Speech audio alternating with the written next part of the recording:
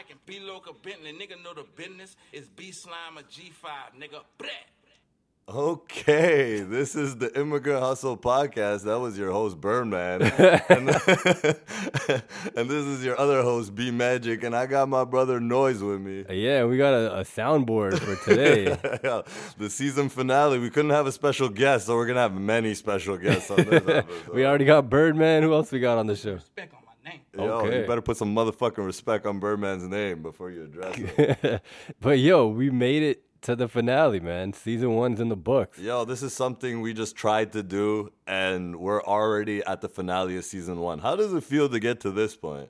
Yo, it's crazy, man. Like we've kind of had this idea in the back of our head for a while, but it was just one of those things because we had so many other things we were working on at the same time. It was kind of like, yeah, it's in the back of our head. You know, we'll get to it when we get to it. And then, Yeah, it was never in the forefront. Like, yeah, let's become podcasters and let's do that. It was just another thing that we're like, yo, this would be dope to do. It's something that we feel is necessary. Like, these stories need to be shared. And this thing is forever evolving, and it's already kind of blown my expectations. I don't know about you, but I never expected it to be this good. yeah, it's been the process itself has just been really fun. Like I don't attach any expectation to this. Yeah. It's just the act of itself of coming here to Combo Studios, sitting down with a guest, and just really going in depth with what their story is. And the cool thing about it is that like everyone that we've had on has been a friend. Yeah. And I feel like we've learned so much more about that person. Definitely. And that's the beautiful thing about it. It's like we're sharing their stories and their come up, but we're also learning more about people that we care about. Yeah, even like how much do we really know about our favorite artists even, right? Now through podcasting and interviews, we're starting to learn a lot more, right? But these are people that inspire a lot of people, and they have a lot of fans. And to be able to have the type of talks that we've had with them and go deep dives into their stories, their inspirations, their everything, it's really eye-opening, not only for people like us who have seen their rise, but also must be to the fans that are listening to the certain people that they inspire to be like. Yeah, and I think that's kind of at the heart of what we were trying to do. A lot of feedback that we've got back from people that we've had on the show is that like there's a certain, like, not to boost ourselves, but like there's a certain like quality of timelessness to it in the sense that you can listen to the story at any point and nothing will be dated. It's not like, yo, check out my album coming out next week. Like there's none of that attached to it, where we want to just focus on the people, the stories, and their crafts and their journeys rather than any specific one project along the way. Yeah, we never wanted this to be a promo run for anybody. Exactly, yeah. Right? Like this is mainly to learn about people, learn their vulnerabilities, learn what it takes to be good at what you do. And to not only to creatives, but to anybody, young, old, whatever you can take away from these episodes, that's all we want from it. Like, this is very organic. We have been enjoying these conversations just as much as listening to it. So we hope that you really enjoyed this first season. It's been so much fun for us to sit down with a lot of people. This is the season finale, and we kind of want to dive into certain topics that we've covered and also things that we enjoyed along the way. This has been 9 episodes of interviewing people and each other's, and it has been such a fun experience so far. Yeah, so with this episode, we want to kind of put a bookend on everything that we've talked about over the course of the season. So there's certain themes, certain stories that have kind of resonated or echoed between different episodes. And I think with this episode, with this finale, we just kind of want to talk about our own experiences with some of those themes that have popped up. Mm-hmm. Like, obviously, being that this is Immigrant Hustle Podcast, the first thing we ask everybody is like, where's your family from? How did you guys get here? What was that story for you guys? And with that, you know, we heard a lot about, you know, deportations, border stories, all that kind of stuff. But that stuff still goes on now too. We still deal with that on a day-to-day. We're always in the line where, you got to do a little bit of extra to take off your motherfucking shoes, this, that. You know what it is, though? We do it with a fucking smile on our faces, because it does bother us, but it's like it's become so normal, which is kind of wrong. No, that's the scary thing about it. Like, I had a situation earlier this year. I was in Chicago, so I'm flying back home from Chicago to Toronto. Yeah. And in my mind, I'm like, okay, I know I'm gonna get messed with. I know these security people are going to do something or say something that's going to just mess me up, right? Yeah. But I went through the entire process and nothing happened.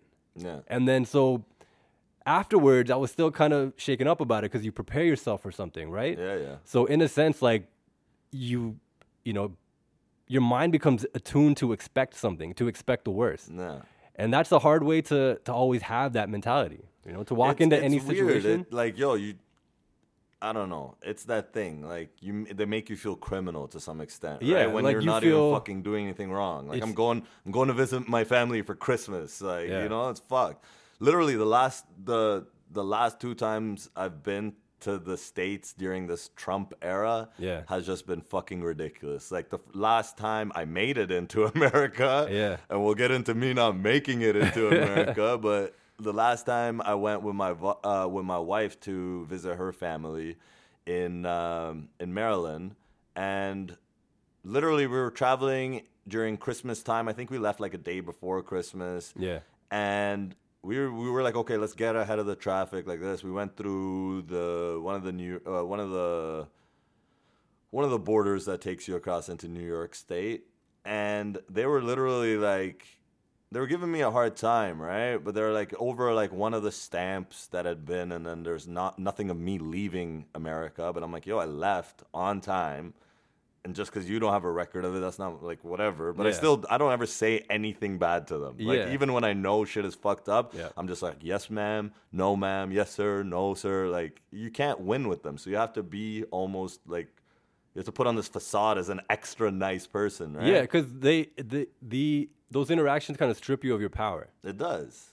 And so you're kind of forced to toe this line, even though you know it's wrong. Yeah. But that's kind of, as the powerless person in the dynamic, you have to do that. Otherwise, you don't know what worse could happen to you. Yeah. And like, even like at the end of it, like, I was like, yeah, like, why are you traveling? And we're going for like Christmas holidays to spend Christmas with our family. And then this guy's like, oh, I didn't even know that you celebrate Christmas. Yeah.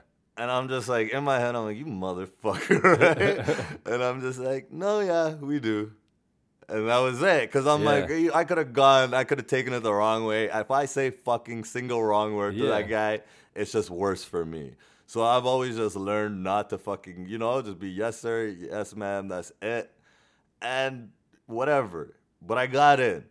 And this last time was fucking bullshit. It was like the biggest nightmare of my life traveling to America. Was this to Detroit? Yeah, so I was traveling through Detroit. I haven't traveled that border probably since like age 12. But like, I've had good experiences like this, that. Just, I have a lot of family in Windsor. So the night before, like, okay, just to put a little bit of context, my wife had bought me tickets to the Manchester United game in Detroit, which was being played against Liverpool in Ann Arbor, Michigan. And for those that don't know, Magic's got Man U tattoos all over his leg. Like, this ain't a joke thing. This death. is my religion. Like, I'm a hardcore United fan. I grew up in a family where my eldest brother is a Liverpool fan. My middle brother is an Aston Villa fan. Don't ask me how, but it is what it is, and we bleed this shit. This is our everything. But fuck all that noise, right? So my wife, nice enough for our anniversary, grabbed me this nice present, surprised me. So I'm like, cool. One thing I was not happy for was going across that border through car, because I know through plane it's a lot better. Yeah, you get a little bit of a check, but whatever. It's usually better than me traveling in a car.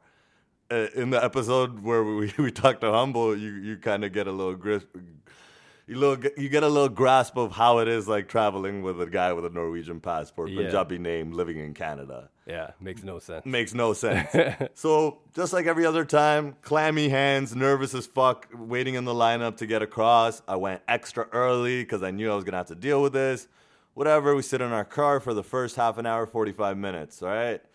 The lady's like, oh, you got to go inside. You got to get your stamp, your typical shit that you get with my, I have like an online visa that I fill out for like Norwegians, right? So I did all of that. Everything, like mine lasts for 2 years. I had it from the last time I went. I have to go inside, get my stamps, blah, blah, blah. Whatever, 45 minutes of waiting outside. Now we sit inside. Hour wait there, hour 45 has gone by, right? Now, when I finally get to talk to a lady, I give her my passport, I give her my permanent residency card, and her first thing's like, why are you giving me your permanent residency card? I don't need that. Yeah. And I'm like, okay, ma'am. Yeah. Grabbed it back. You know, right off the bat, I'm like, this is not going to be good. Yeah. Because they let you you find out right away what kind of person you're dealing with. And this lady was a cunt. She was a fucking cunt. And I apologize to any women listening, but she was. If she acted like it, she was. But it was fucking terrible, man. Like, she just started with an angry attitude right off the bat, started questioning this, that. I've had a charge or two when I was younger at the age of 19, but I've been traveling to this country ever since. Yeah. Right? These are small time charges that I don't really want to get into, but it's nothing really hardcore, right? I've been traveling to America since then, every year pretty much, or every other year, for soccer, for family trips, for vacation, whatever it may be. I've never ever had a problem. Yeah, they've asked me about anything and all my charges, and I've always answered it correctly and this, that. For some reason, this time, this lady was just like, oh, like, I'm going to need you to sit down. She starts, like, filling out all this paperwork, makes me refill out my paperwork. Yeah. And I literally sat there for another hour. And now I'm like, this has never happened to me. Yeah. Like, this has never happened. And I'm like, now I'm, like, shook. My wife shook. She's already scared traveling with me because of the regular behavior I get. And I'm just always just like, don't worry. Like, they're going to hassle me, and eventually we get through. Like, I'm not no fucking criminal. I did some shit when I was 19. Yeah, they have to do their background checks. Once they realize, yo, this guy's been in and out of our country for years, we'll be good and we'll be going. Yeah. Then all of a sudden, two guys who are not dressed like the rest of them, but still have like their little fucking cop badges on their fucking hip, come out. And they're like, they asked for my license. Now I give them my license. Never been asked to do that. Then they bring me inside to this room where they're like, yo, there's a fucking desk to the left of me where one's sitting on a computer, and there's a desk in front of me where another man's sitting on a computer. Yeah. They have finger scanners everywhere, like this, that, right? I'm like, what the fuck is about to go down? Now I'm actually worried, am I going to get detained? And I have zero reason to be detained. Yeah. But these are the thoughts that are coming into my fucking head. Like, what the hell is going on now? And that's when they start questioning me about every time I've been arrested, this, that, like going into in-depths of all this stuff. And this is stuff that I thought that they should already have. Right. Right? If they're going into such like details about stuff, and I'm like, they already knew about what I'd been arrested for and this, that. And I was just like, okay, this is nothing new. So why are they going into in-depth about this now? But I was just like, as long as I'm truthful and I show them that I'm a good human being, I will get through, and it will ease their fears. So I didn't even think about, if I do too much talking, they're going to use this against me. Yeah. My whole thing is just, let me just prove to them this is something done as a young, dumb child. And I've shown in, not only in my life, but in through traveling to the U.S., that I'm a law-abiding citizen. Right? All of this didn't matter. Eventually, like, I kept talking. Then it gets to a point where I'm like, sir, am I going to be able to come in? Like, I just want to know that. Because I'm like, yo, now, do I want to keep talking if I know I'm not getting in? Like, this is shit is going to be used against me. Like, the more shit you give them, the more they have to use against you. That's stuff that I've dealt with dealing with police, like, and everything, right? Like, you're better off just being quiet and letting a lawyer deal with it. But I'm not there with a lawyer present. I'm not there. I'm just thinking, yo, the more I say, the more they're going to realize I'm a good human being and I'm getting through. That's it. Right. Eventually, when I question them, they're like, the way we're looking at it, they're like, okay, just to let it be known, I was caught with a little bit of weed when I was a kid. To those people that know, I had 0.3 of marijuana on me, which is like the tiniest amount. You can't even roll a fucking joint with that. Yeah. Right? I was caught with that at 19 in Canada. Certain shit like that, I've been caught by police before, and they've literally told me to throw it out and stomp on it and go home. Like, that's the thing. Like, it's such a small amount of a drug that will be legal by the time this episode comes out. Exactly. And that's the bullshit thing about it, was like, with marijuana, it's like, okay, you're gonna make it legal now, but what are you gonna do for the people that have it on the have record? been charged with it? And I wasn't even charged with that. So just to fill out the story, I didn't appear to court one day because I was fucking stupid and I was young, like whatever. I lost my date or whatever, and I didn't know if it was this day or the next day. Yeah. So whatever, I went in and I ended up having I ended up having to plead to a failure to appear. So I wasn't even charged with the possession of marijuana. Right? So that was never on my record. Through all this, they were like, so you've been arrested for weed. I'm like, yes, but I was never charged for that. Yeah. Right? Like, yeah, I was arrested, but I was not held criminally for that. Yeah. So they kept questioning me about it, and they're like, they couldn't understand how I wasn't charged, but I was arrested for it. Yeah. So, like, at some point, like, these guys are, like, scratching their heads, and they're like, why are we why are we questioning this guy on this if he wasn't charged for it, right? Yeah. But I feel like at that point, they'd already ran the paperwork to deny me and shit like that. So whatever, long story short, they figure out I'm not, and I'm like, yo, with all due respect, like, I would just like to finish this up, and I'll gladly go home to Canada. Like, I don't, like, fuck these $200 tickets. Yeah. Fuck all this trip. Fuck seeing my childhood team in America. Fuck all that. I don't care. Just, I don't want to be here anymore, and I don't want to deal with this fucking, like, line of questioning, right? Yeah. They're like, cool, let us print out your paperwork so you have all your shit. Like, this whole thing will be detailed in like a line-for-line little transcript, right? I'm like, okay, give me all that shit. Now when I think the fucking nightmare is over, they're like, we're going to have to take you into a cell, and we're going to have to fucking pretty much strip search you. Wow. Right? And I'm For like, what, though? I have no fucking clue. Wow. Right? So now they're fucking taking... I've been in this room already with them, not shackled or anything. Yeah. Sitting there, being compliant, everything. Told them everything they needed. Wow. Then when I was done, I was like, yo, with all due respect, I would like to leave if I'm not being held for anything, which I shouldn't be. Yeah. Right? So whatever. They take me to this fucking little cell where there's like chains coming off of the ground like I'm in fucking Guantanamo Bay. So right? they chained you up? No, they didn't chain me up, but this is already there. So Wow. imagine what's going through my psyche at this point, Jeez, right? yeah. Whatever. So they're like, put your hands on the wall and spread your like legs, right? Yeah. And literally had to like take off my shoes, this, that. Like, yo, they didn't like fucking like go to the extent of making me fucking like literally take off my clothes and like cough and bend over and shit like that. Yeah. But they were literally looking into my underwear line, like going around like this, Jeez. that, grabbing up on everything. And Yeah. I'm just like, what the fuck is going on? Like, I didn't do anything wrong. I told you everything I wanted. Yeah. Or you wanted. Like, you've given them no reason No to reason do this. to. I've been compliant. Like, now you're going to search me for a weapon? What if I had one sitting there the whole fucking time? Yeah. Right? So whatever, they do that. Maybe it's part of protocol. Who knows? But that's fucked up, right? Yeah. They do that. They're still fucking like they're like joking around with me, like, oh, my fucking dad had tickets to the game, like this, that. And I'm like, fuck you, motherfuckers. Yeah. Like, now you want to be my friend because I'm willingly fucking doing everything you said, like Right, this, right. that, like whatever. I'm so like inside, I'm like fucking crying. On the outside, I'm like, whatever. Keep your fucking exterior, get the fuck out of here, and just go. Yeah.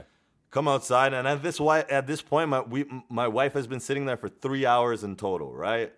I'd been in there for an hour and a half or whatever, talking and this, that. So, and they hadn't told her anything. Yeah. She's still been sitting in the waiting room. She hasn't been told anything. She's like, yo, that lady that dealt with you, she was like yelling at kids. She was yelling at this, Oh, that. wow. Like, she Yeah. was just being a terrible person to everybody. Yeah. So she's like, yo, I don't, now I know why this happened. It was just dealing with that lady, and she put it into motion, right? Yeah. That's the thing. Like, with that position of power, people want a power trip.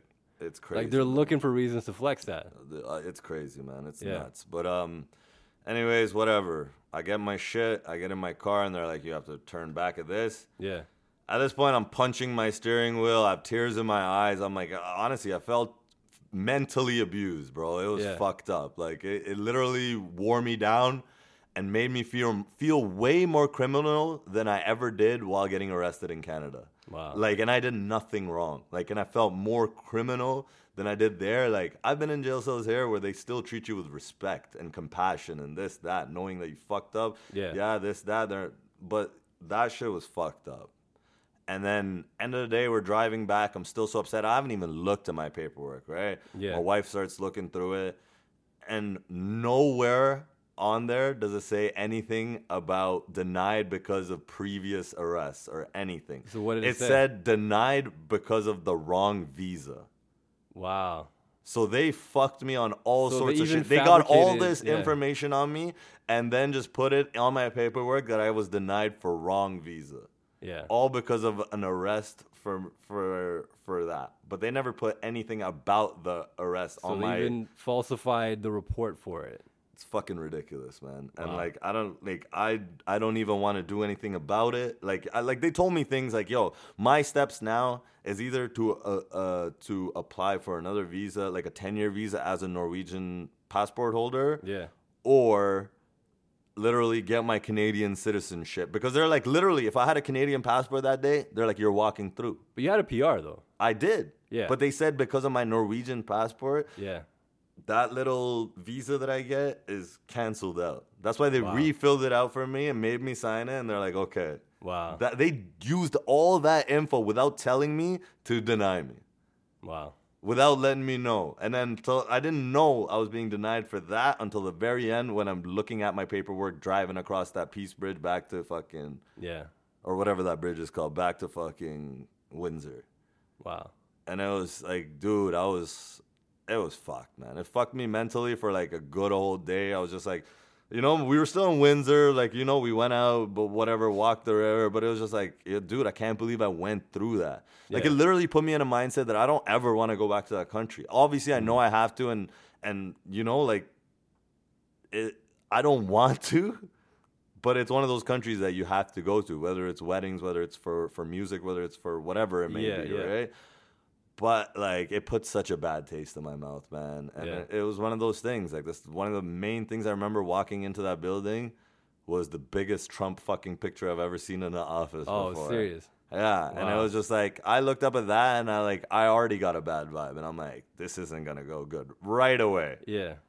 But it is what it is, man. It's fucked up. And, you know, that's the thing. Like, you brought up a great point there where you're like, you take extra precautions not to be messed with. Yeah. Right? I remember one time when we were flying to Texas for South by Southwest. It was Yeah. you and me. And as part of the festival, like the festival organizers, because they know they're getting a lot of people coming in internationally, right? Yeah. So they're like, make sure you get your visas. Because even though you're technically not, like you are coming for business and there's no money exchange, so there's a certain class of visa you have to do that. Yeah, yeah. Like you're not just coming as a visitor, you are going to perform, you're going to network, so there is that quote unquote business side of it, even though it's not money being exchanged, there's no monetary gain from it. Mm-hmm. So I think it was the second time we went to South by Southwest, you didn't get your visa because you're like, yo, this is just a headache, I don't want to do this, right? So I'm like, nah, I don't want to get messed with, right? So I'm going to get my visa, I'm going to be safe, I'm going to take extra precaution.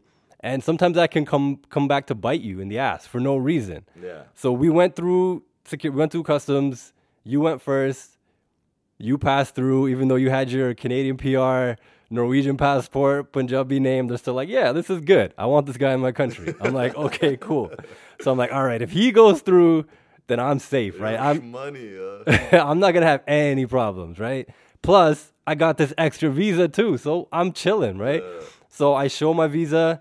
Show my passport. I'm like, we're good to go, right? And South by Southwest, they even give you letters that say, yo, so-and-so person is coming to our festival. There's no money exchange, but they are coming for business. Like, there's a full letter. You had, like, every paperwork possible. Every paper. You just said you're going to Texas just to chill. Just for the chill, right? I'm like, yo, I'm going to this festival. I'm going for such and such days. This is my paperwork signed by the festival organizer. Like, I had everything in order. And they're just like, all right, sir, can you please come to this room over here? I'm like, are you serious? How is this a thing, right? And it was like a hidden, this is in Toronto airport still. This is like a hidden room. Like, the outside of it just looks like all mirrors. So you don't even see where this room is, right? So I'm like, which room are you telling me to go to? And, like, this door just slides open. I'm like, whoa, okay, my mind's being blown right now. So I go into this room, and, like, I have my wife with me, too, and they're like, yeah, you can either wait out here or you can go in with him. And she's like, I'm not going to let him go inside alone, right? So she comes in with me. We go in there. It's this big room, and we're the only two people in there, right? Figures. Yeah, so we're waiting. I think they made us wait for a good half an hour. There's, like, there's three agents or three guards or whatever that are at this desk. They're not doing anything, but they're making us wait. And I think, like you mentioned, that's kind of like the psychological aspect to it. It's like, yeah, you know you're going to get an extra line of questioning, but they're going to do it on their terms. Mm-hmm. Doesn't matter if you got a flight to catch. Doesn't matter about any of the other stuff. So they're going to psychologically make you feel like a criminal even though you haven't done anything. Yeah, I remember like we got through and then we were just waiting for you guys forever. Yeah. And I'm like, shit, they got my boy. They got him. So they finally come up to question us, and it was a similar type of thing. Like, thankfully the guards, like, they were pretty chill. Yeah. But like you mentioned, it's like they know it's a tense situation, but they're still making jokes about it. Yeah. And it's not even jokes to make you feel at ease. It's more like it's their own. They're deriving their own humor from the situation. Oh yeah, it's at your expense. Exactly.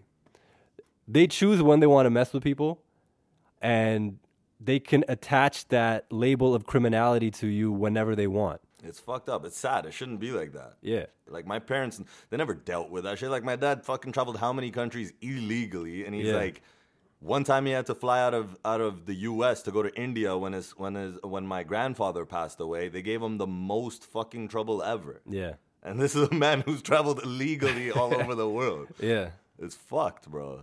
The same thing with my dad. Like, he's been everywhere, like all over Europe, parts of Africa, South America, North America. Like, he's seen everything. And I guess, like, through that immigrant, like, mentality, they figure, okay, our kids are born in the West. They have that passport. They have that privilege, so they shouldn't be messed with to the same extent that we were. Mm-hmm. But I feel like at Borders, I've probably dealt with more stuff than my dad has been, and he's seen, like, 5-6 different continents. It's one of those things. We just got to fucking carry ourselves with class and hope that it works out. Like, it's fucked up. It's wild, man. I think we need something from the soundboard to kind of lighten the mood right now. Yo, man. Let's go to our fucking special host of the evening, man. Birdman. Hey, let's go. 100. 100. Let's go. Now that we've kind of gone over the whole immigration thing, or not even immigration, just traveling while being brown, what are some other topics that we kind of touched on this first season that kind of resonated with you? I think for me, a big theme that came up with a lot of guests, like not even just with Selena and Kevin, but also with Villa, we saw it with Scotty, just the whole importance of family. I think that was like a reoccurring theme in everybody's episode. Yeah. But I feel like with the Selena one, with the Scotty one, with the Villa one, those ones in particular really kind of, it really put into my mind that it's like, yo, family is so important. Whether or not it's blood family or other type of family, like just having somebody that you can call family. Definitely. And having somebody in your corner. Well, we touched on it in the Humble episode, right? The sense of community, sense of belonging, right?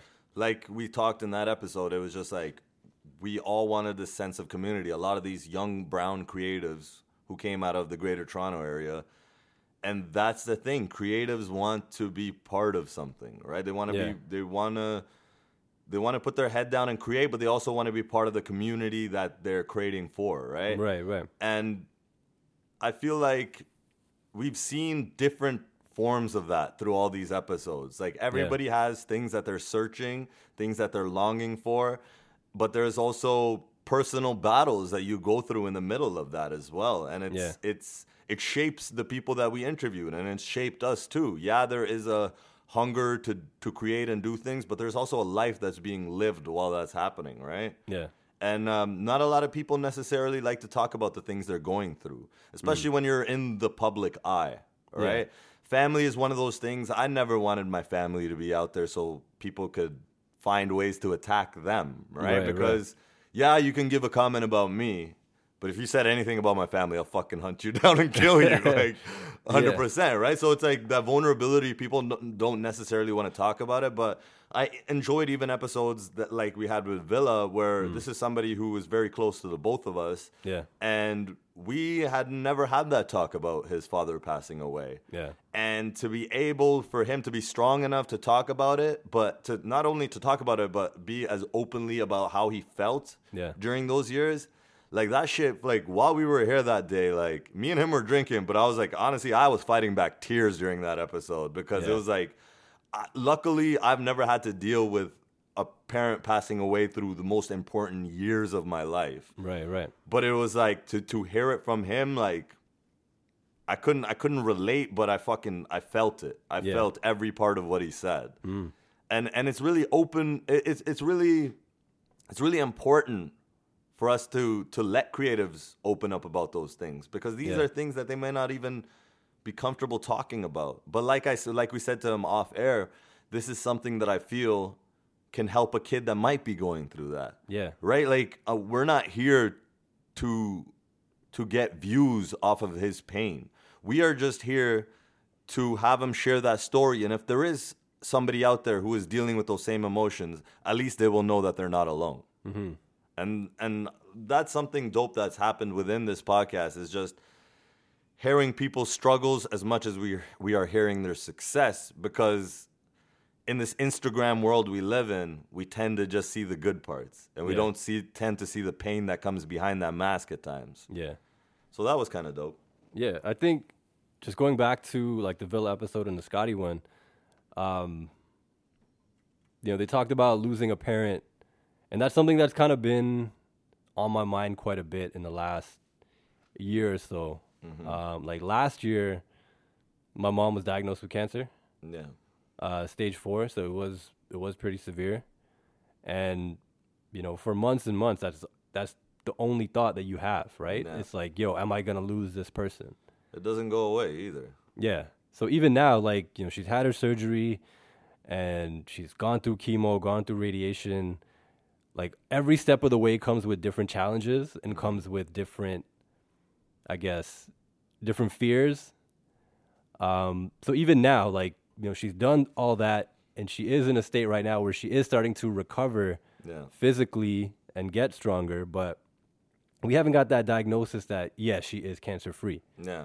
And so that kind of, it still lingers in the back of your mind, right? Yeah, it's a thing that's heavy on your shoulders, right? Because it's a battle, and you try to stay as positive as possible.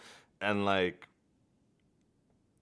with my father-in-law was just recently in hospital, right? And through my wife and through everybody that came to see him and that, you realize that it affects a lot of people, right? Obviously, the most so to the person being affected, but to be in that family and this horrible thing that is cancer and stuff like that.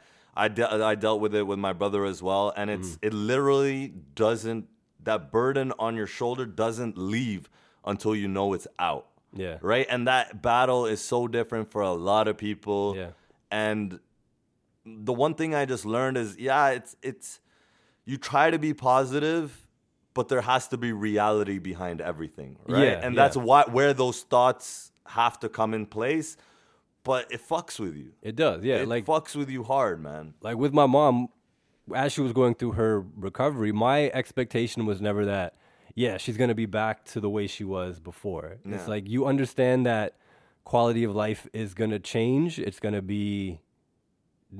going to be to the same extent as far as physically what she can do.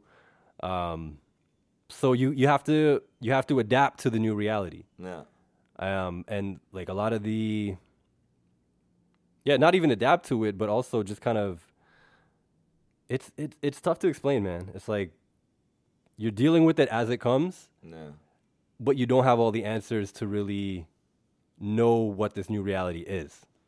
Yeah, because it's still ongoing, right? Yeah. Like, you're still in this battle, and you have to put on a face for your mom to be there for her, but then also you as a family have to realize, okay, what can we do to make her the most comfortable she can be? Yeah. Right? And it's hard, man. It's really hard. There's a lot of things that you have to change as a family, as individuals, but it's one of those things. You gotta battle, and you gotta show your strength to her, and that's the way she stays strong. Yeah. And this and that. And I'm one of those guys that like to keep everything positive, but at times you don't, like, you hear the positivity, but it's going in one ear and out the other. Yeah. Because you're just so numb to it. Like, certain people say it with just because it's the thing to say and people don't know what to say. Then there's people that really mean everything that they're saying to you. And all this is being said, but you're just so numb to everything that it's just like, whatever. Like, it doesn't matter until this is solved. Yeah. But it's like, you can't do nothing. Yeah. Like, if you could go run a mile and that would make her better, I'm sure you'd be fucking sprinting out of here. That's the thing. The hardest part is not knowing what you can do to make the situation better. Yeah, and like just recently dealing with doctors and hearing what they have to say, they're just running in and out, and it is what it is. I don't put none of the blame on doctors. They're doing a really fucking hard job. Yeah. But it's like there's so many unknown things while you're there, and you're trying to figure out what the progress is. And yeah, they try to take their time in telling you, but a lot of it, like I didn't understand while they were telling me and stuff like this, and it's like other people are asking you, so where is it at, and this that, and it's like a waiting game. And just to kind of touch on that point too, like with my parents' generation, a lot of the terminology being used in hospitals by doctors, by nurses, it kind of goes over their head, right? Definitely. So they're dealing with obviously the fear of this deadly disease, but then also not really understanding the information they're being told. Yeah. And so for myself and for my sister, like we kind of had to serve as translators and intermediaries within that situation. So it's tough because like you're learning this information, you know how dire the situation can feel, but because the information is coming from you now, you have to put on this brave face for everybody else. No, doesn't like even with my wife, like she was there for this whole time that my father-in-law was in hospital, right? And like at times I was just like, yo, like, yeah, we should be there constantly, but like also take care of ourselves while we're going, like make sure that everybody's okay mentally, emotionally, everything, right? But I realized how much being there for somebody while they're in a hospital means a lot. Not only to our elders who may not be understanding the terminology that these doctors are using while they're talking to them, and I saw that firsthand. Yeah, when they were there without my wife, the information wasn't as clear as if when my wife was there, because she would ask the questions, what does this mean, that mean? And our parents here and our parents' generation, that generation, yeah, they can pick up on certain things, but they may not understand it fully. Yeah. Right? And it's one of those things, man, like, because there's, like, the hospitals don't have the programs to deal with it. Like, we just have to be there. Right, that's the you know, it's one of those things I wish that they did. But to anybody with any type of parent or any type of family member in hospital, one thing I can definitely say is, we literally sat with my father-in-law, and there was like an old white guy beside him, and he would get maybe a guest like every 3 days. Wow, and they'd stay for like an hour, right? And I was like, that would fucking kill me. Yeah, like, you know, I'd be like, just off me now, then, you know. And it's like. Our father-in-law, he had somebody there at every hour that they were possible, and somebody was coming through, right? And that does wonders for somebody who is fighting anything, right? And that would, to our listeners, I pray that you never have to go through this, but that's a major thing. Be there, show strength, and just lift the burden on the family and the family member that is going through that thing, because it is a fucking hard thing to deal with. Yeah, and it's tough to, like you mentioned, to be there for somebody while they're going through the hardest experience of their life, but at the same time trying to protect yourself. Yeah. Right? That's probably been the hardest thing for me with the whole situation. Yeah.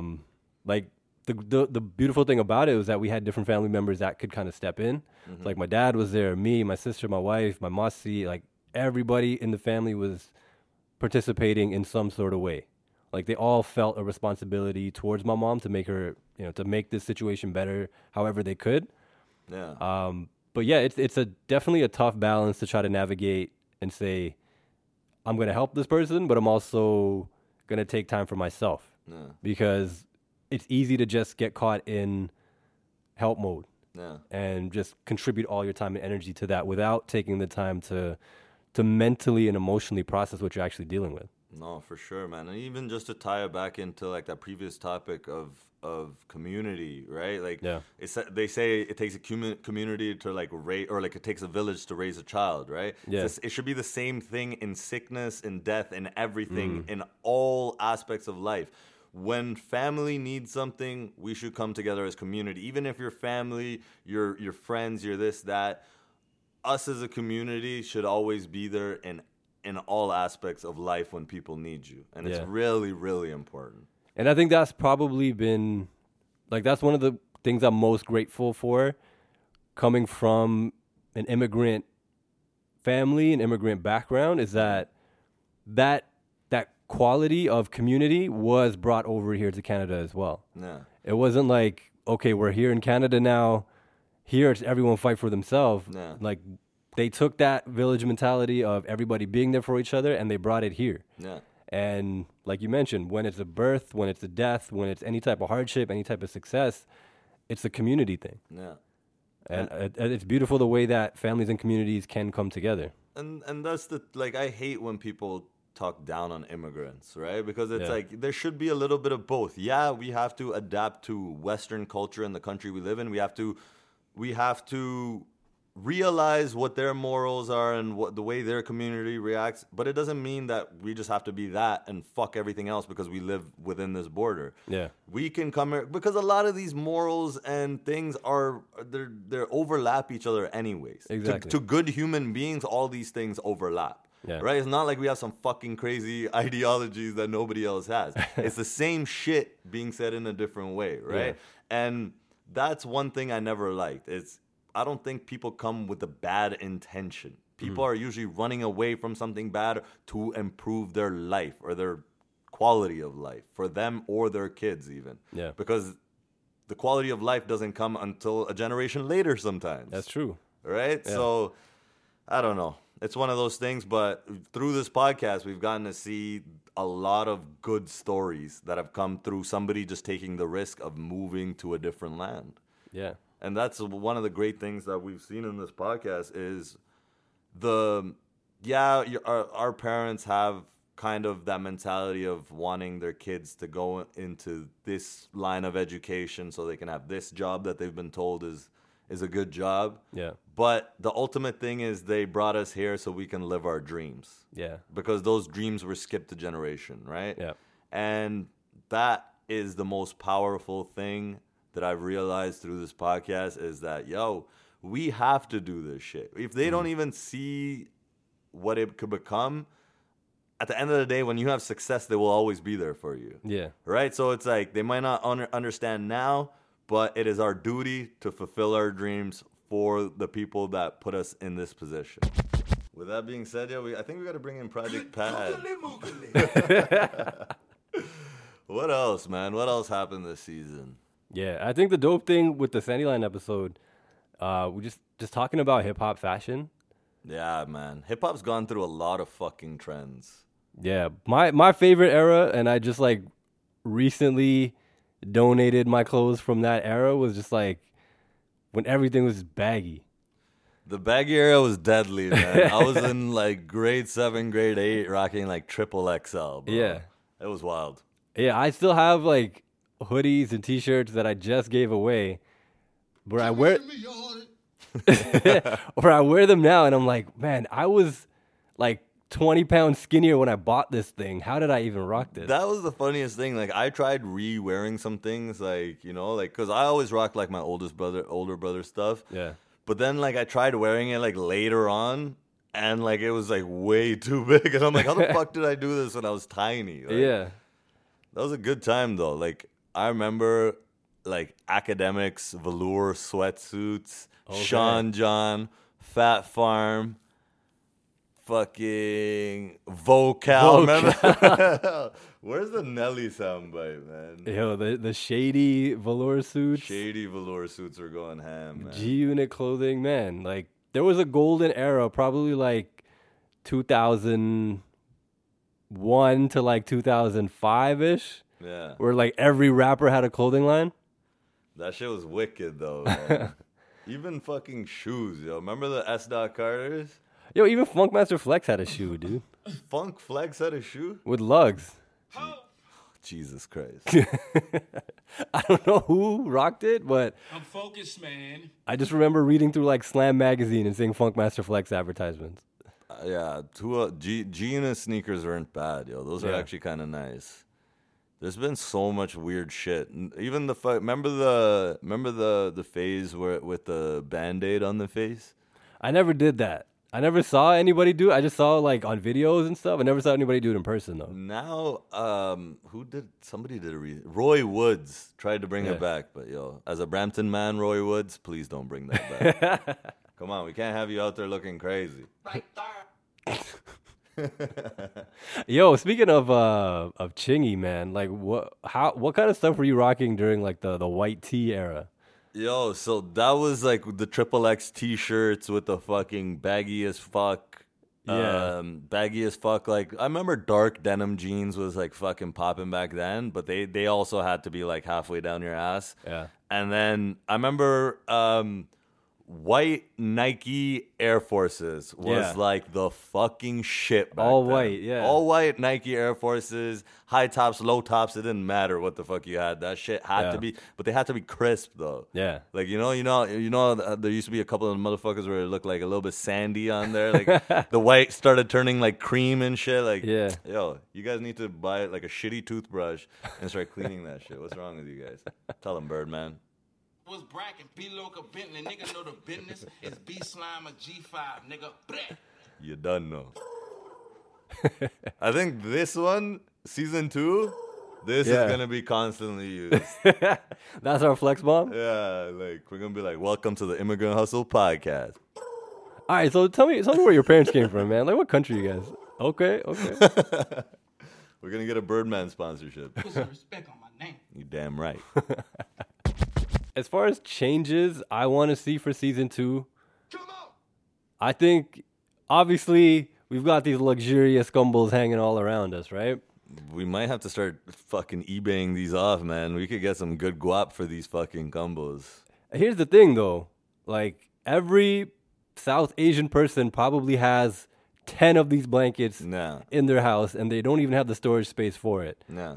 So my call to action for all the listeners, are you gonna do it? If you have gumbos that you want to donate to the show, we will feature them on our backdrop. Yeah. Yo, we will have whatever old fucking gumbos you no longer want from wherever in the world. So you heard it from the man Noise himself. This is a challenge to all our listeners.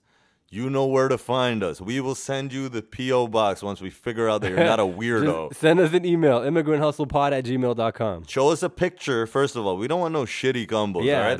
There's been a high standard that has been put behind these undescribable patterns that have been behind us for this whole first season. So if you do feel like you have a combo that would fit the accessory that is this podcast, then definitely please do send it, and we will send you our P.O. box to get it to us or whatever the hell you need, and you can directly send it to us. Ask your mothers, ask your fathers, your grandmothers, whichever one you're willing to donate to the Immigrant Hustle podcast. Know it will be handled with exquisite care, and we will use our lint roller to keep it fresh week in and week out. That is our first challenge to our fans, and know that we're nothing without you. So that is our first challenge, and we'll see how it goes. Who knows? Nobody could give a fuck about the combos that we put out here. Also, if you got any action figures you want featured on the show, our desk, we've got Stone Cold Steve Austin and Quentin Tarantino with his arms cut off. If you got any other action figures, hit us up, immigrantHustlePod@gmail.com. Yo, man, we are a podcast of the people. We want you to be as part of this as you want to be. We want you to comment, like, subscribe, do all that shit. But the main thing is to create a dialogue with our fans. We want to know what you liked. We want to know what you want to see, people you want to hear from. Yeah. We are open to everything. So, like you hear at the end of every podcast, you know how to get in touch with us. So please feel free. We are not no egomaniacs. We are really kind people. Yeah. If you have any recommendations for guests you want to see on season 2, please hit us up. Send us an email, immigrantHustlePod@gmail.com. If you have any suggestions... Oh, Cameron's going to be on the show? Yo, season 2, there might be on here. If you have any recommendations for how we can improve the show as far as audio quality, as far as visual quality, please let us know. We're always looking to get better. And I think with this podcast, like, it's an idea we've talked about, but I think now that we've actually done it, it's kind of put into my head, like, any project you want to do, just do it. Like, just start it. You might not have yeah. the quality or the equipment that you need, but once you actually start it, you start to learn as you go. And I think that's the most important thing. And I think that's been a common thread with a lot of guests that we've had is like people had a desire to do something and they just put themselves out there to do it. I'm sure there was a lot of second guessing and overthinking, but the best way that I feel we've learned the most through this podcast is by just doing it and getting better with each episode as we go on. You learn different things that you can improve upon. And I've tried to incorporate that in other parts of my life as well. Other creative things that I've always wanted to do, but just kind of put to the back burner for whatever reason. Now I'm just like, hey, let's do it. That's it, man. The greatest thing is to know and understand from this podcast is that you can do whatever the fuck you want. Yeah, you might be shit at it, but if you want to do something to feel that fulfillment, just do it. And if you care about it enough, you're going to want to be good at it. Right? So then all that takes is just working hard at it. And that's it. Literally have an idea, implement it, do it, and see what the fuck happens. Yeah. And that's it. Yo, nobody had views at the beginning of anything. Nobody had any of that satisfaction of people telling you you're good at the starting. Mm-hmm. There's shit that comes along with it, but it will sculpt the fucking person you become in all aspects of life. Yeah. And the main thing is the power is in just doing. There's a lot of people that talk about it, but the great ones are the ones who just shut up and do it. Yeah. Definitely. Oh, yo, that was, speaking of just like favorite moments of the season, that was the biggest discovery of the season. Villa, the biggest Ja Rule fan. Villa became a rapper because of Ja Rule. So, shout out to Ja, man. Yo, shout out to Ja. Where in the world is Ja right now, man? Is that a wrap? I think that's a wrap, man. Season 1. We're not going to take too long of a break. We definitely have guests lined up that we have in mind for season 2.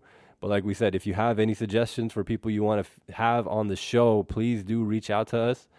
But yeah, reach out to them as well. Be like, yo, sure. Once this comes out and you like what the fuck we're doing, just be like, yo, I want to see you on the Immigrant Hustle podcast. Yeah. And I'm sure you will, but also give us your advice. Yeah. We're forever learning. We don't think we're fucking podcast experts. Like, we're still figuring this out, man. And we want to be the best we can be, and we want to cater to the people who listen. So yeah, that is a huge aspect. I think one thing I'd like to see for season 2, we had a lot of Punjabi guests on season 1. No, we got to branch out, man. Yeah. I mean, Brampton, Toronto as a whole, very diverse. So we definitely want to have more diverse stories as far as talking about where people came from, how they got here, and how their family established themselves. So I think that's definitely one thing I want to see for season 2. I got to definitely say thank you, Noise, for fucking being here and putting up with my ass through all these interviews. There's been a lot of drunken nights where I literally had to message you the next day and be like, did the podcast go good? Because I got fucking hammered on this shit. Yeah, yo, so we both sit here and record, but then I got to go back and do all the editing. Yo, man. So, yo, in the comments for all this shit, make sure you salute Noise because he does way too much work for this podcast to work. Especially, like, there's certain guests, like when we had Villa, when we had Scotty, when we had Jay Static, like Magic, you got trashed on those episodes, man. I think Villa and Static episode was the most hammered I've been on this fucking on this podcast, and the fans will probably fucking hear it because I'm very clear when I'm drunk. Like, but it's been fun though, and that's the thing, right? We have drunken guys, we have sober guys, we have everything, and we are living in a world where we all need to get along, motherfuckers. But yeah, thank you for putting up with my drunk ass. I know I've been sober at parties and I hate talking to drunk people, so thank you for keeping up with that. And yeah, man, it's we fucking made it. Season 1, man. Yeah. Like, this was something we put our head down and we were like, let's do it. This is something I definitely want to do and keep doing, man. Any final thoughts? Final thoughts, just thank you to everybody that's been listening and supporting the show. This was just an idea we had, and we said, hey, why not give it a shot? Let's see what we can do. Let's see what stories we can tell. And, it's been beautiful. Just the experience of coming here and sitting down with friends and getting to know people better and strengthening relationships has been beautiful. Yeah. And I feel like the stories that people told will resonate with other people, whatever they're going through in their lives. Whether it is someone that is going through something difficult, like some of our guests have shared, or whether it's just somebody who is trying to make their way as an artist or as a creative. If you can draw inspiration from this show, or if you can find some sort of solace in some of the stories that were shared, I think that is the biggest accomplishment we can have with this show. And I want to keep sharing these stories and just keep reaching people and inspiring people and motivating them to keep doing what they want to do. Most definitely. With that being said, this has been the Immigrant Hustle Podcast. Okay.